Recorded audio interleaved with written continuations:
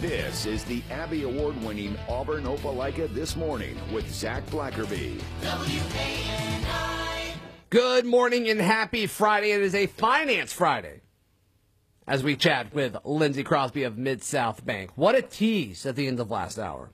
Yeah, I do a lot of research for this segment. I'd say probably 35 hours a week of reading, researching, trying to get this 20 or so minutes as good as I can. Sure. And oftentimes I find things that are interesting, but I can't make a full segment out of it. And so we're combining two stories today. And the first one I left a tease. It's about robocalls.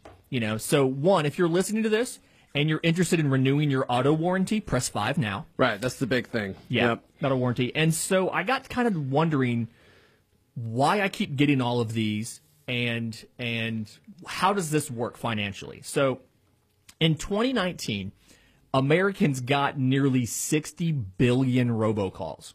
Okay, so that's 200 per person. And I get them all the time, and my phone thankfully screens a lot of them out for me. But I started getting more and more confused because you keep hearing about how everything in our economy now is targeted. Advertising's targeted. If you go online and you look at a jacket, and then you go to a news website, there's a picture of the jacket there because the ad follows you. Right. And so if everything's being targeted, why are we just blasting robocalls to everybody? It just seems very old school and inefficient. So why would you spend your money on robocalls? And so I got digging into the economics behind it. So first thing to know is these calls are technically illegal. So the companies that make these spam calls are generally kind of scammers. They might be selling something that doesn't exist, or they're selling something but not going to actually provide the service. But the way it works is these companies, they're the ones making robocalls. They hire robocalling companies, and the robocallers have this technology that can dial thousands of numbers every minute for pretty cheap. So I got a quote for us. Message Communications, Inc. will sell you 125,000 minutes of robocalls for $875. Wow. Yeah. Now, that gets you a lot of robocalls because guess how long the average robocall is?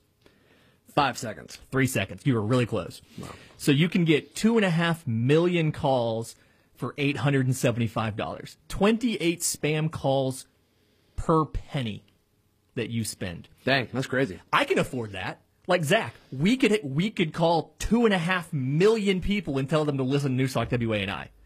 I'm sure that would make a lot of people hate us. That would go very well to make our show successful. Right. Yeah. Now, you could ruin 2.5 million afternoons for $875. It would be a real shame if, like, the night before the Iron Bowl, that every single phone for every Alabama player and coach just rang nonstop. Their hotel room, their cell phone just rang nonstop. If somebody were to spend $875 on a company called Message Communications, Inc.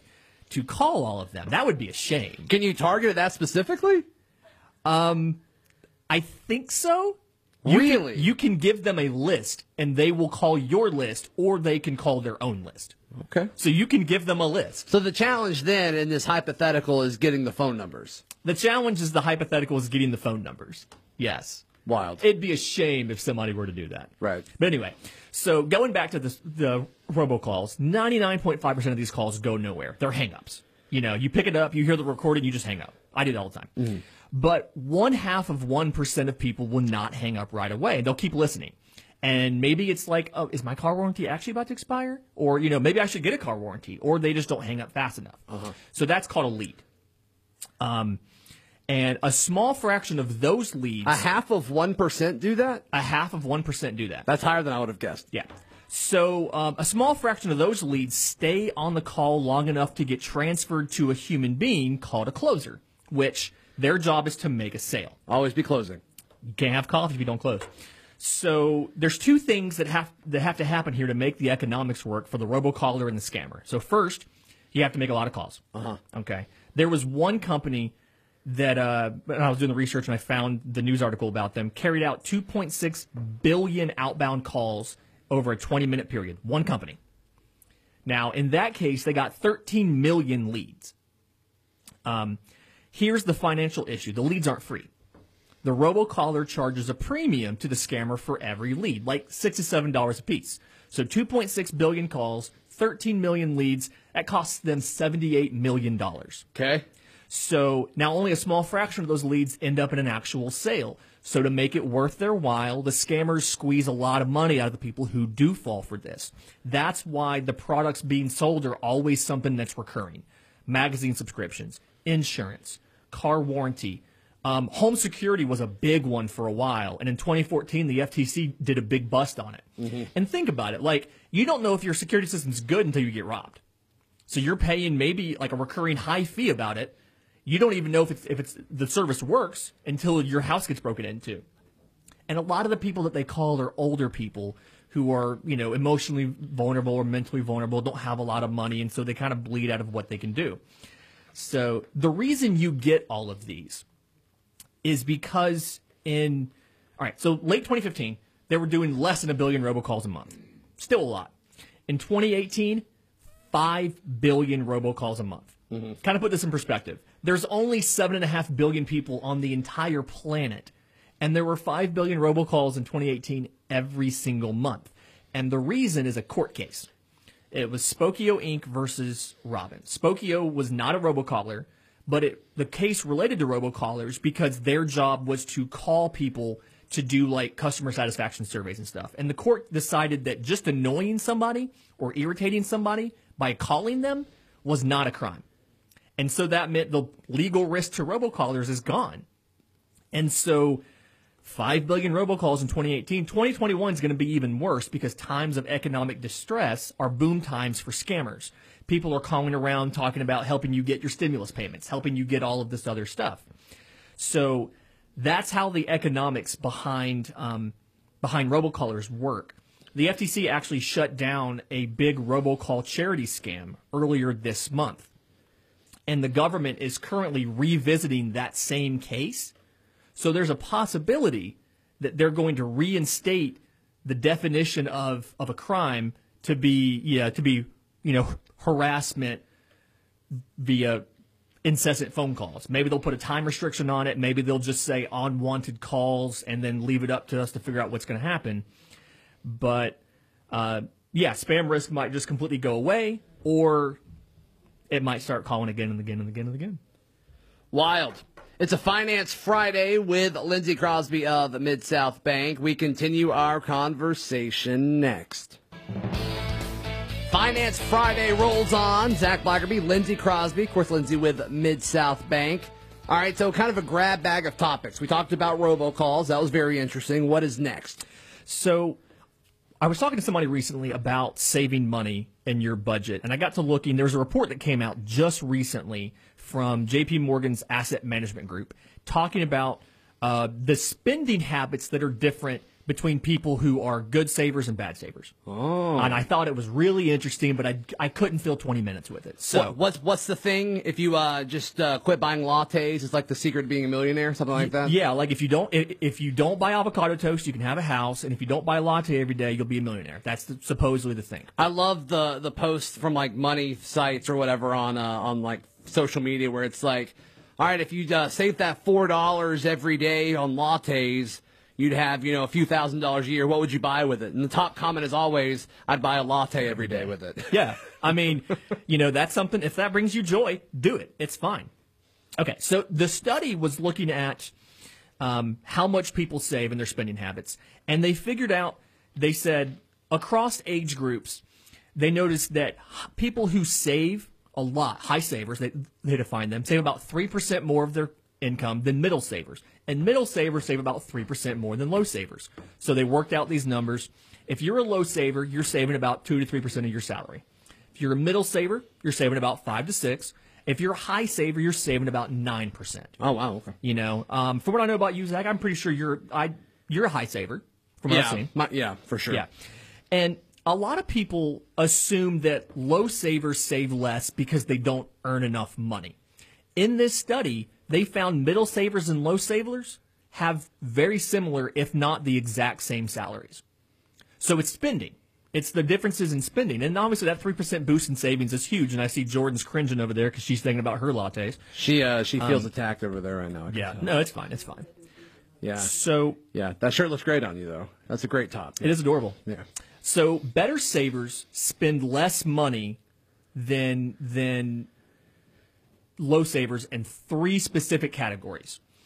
Housing. Wait, say that again? Okay, so people who are better at saving spend less money than people who are bad at saving in these 3 categories. Okay. Okay.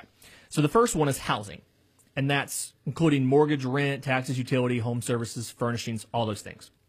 Okay. So, all right. yeah, that may be size of the house you buy, that may be where you buy it. That's just kind of a thing. That's not really a behavioral thing, though, right? I mean, because you're choosing where to live, I guess. and you're choosing the size of your house. I guess, but I mean, what if you got 4 kids? You know, like you're just super limited. But yeah, okay, I get what you're saying. Yeah, because you make that choice. Number 2, food and beverage, including eating out and groceries. So how much, and just people who save more tend to spend less on that than people of similar incomes who are bad savers. Okay. Okay. And the third one is transportation. And that's the big one to me, including the purchase of vehicles, gasoline, things like that. And so, like, looking at my That includes situation, like a car payment? car payment. Yeah. Looking at a situation like looking at me and Zach, and I'm just thinking about the way we work.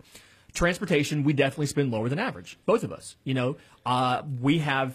wife has a minivan that is currently financed. We bought a pre-owned minivan. We find a good deal. We have a good interest rate. We're being aggressive at paying that off, but it's a lower payment. And then I'm driving an 11-year-old Prius. It still runs. It's great. So I'm still driving that. When we pay the minivan off, I'll then look at maybe getting something for myself. That'd be a big day for you. That'd be a huge day for me. Yeah. And for probably my quality of life because my back's starting to hurt from that car. Sure. Same thing for you. Like, and we've talked before, you're like, cars just aren't a big thing to me. Right. The average used car payment right now, if you buy a used car in 2020, 2021, the average used car payment is over $400 a month. That's used? Used. Yeah, that's crazy. The average new car payment is over $500 a month. And the terms have gotten to be like 7 years on new car payments. Right.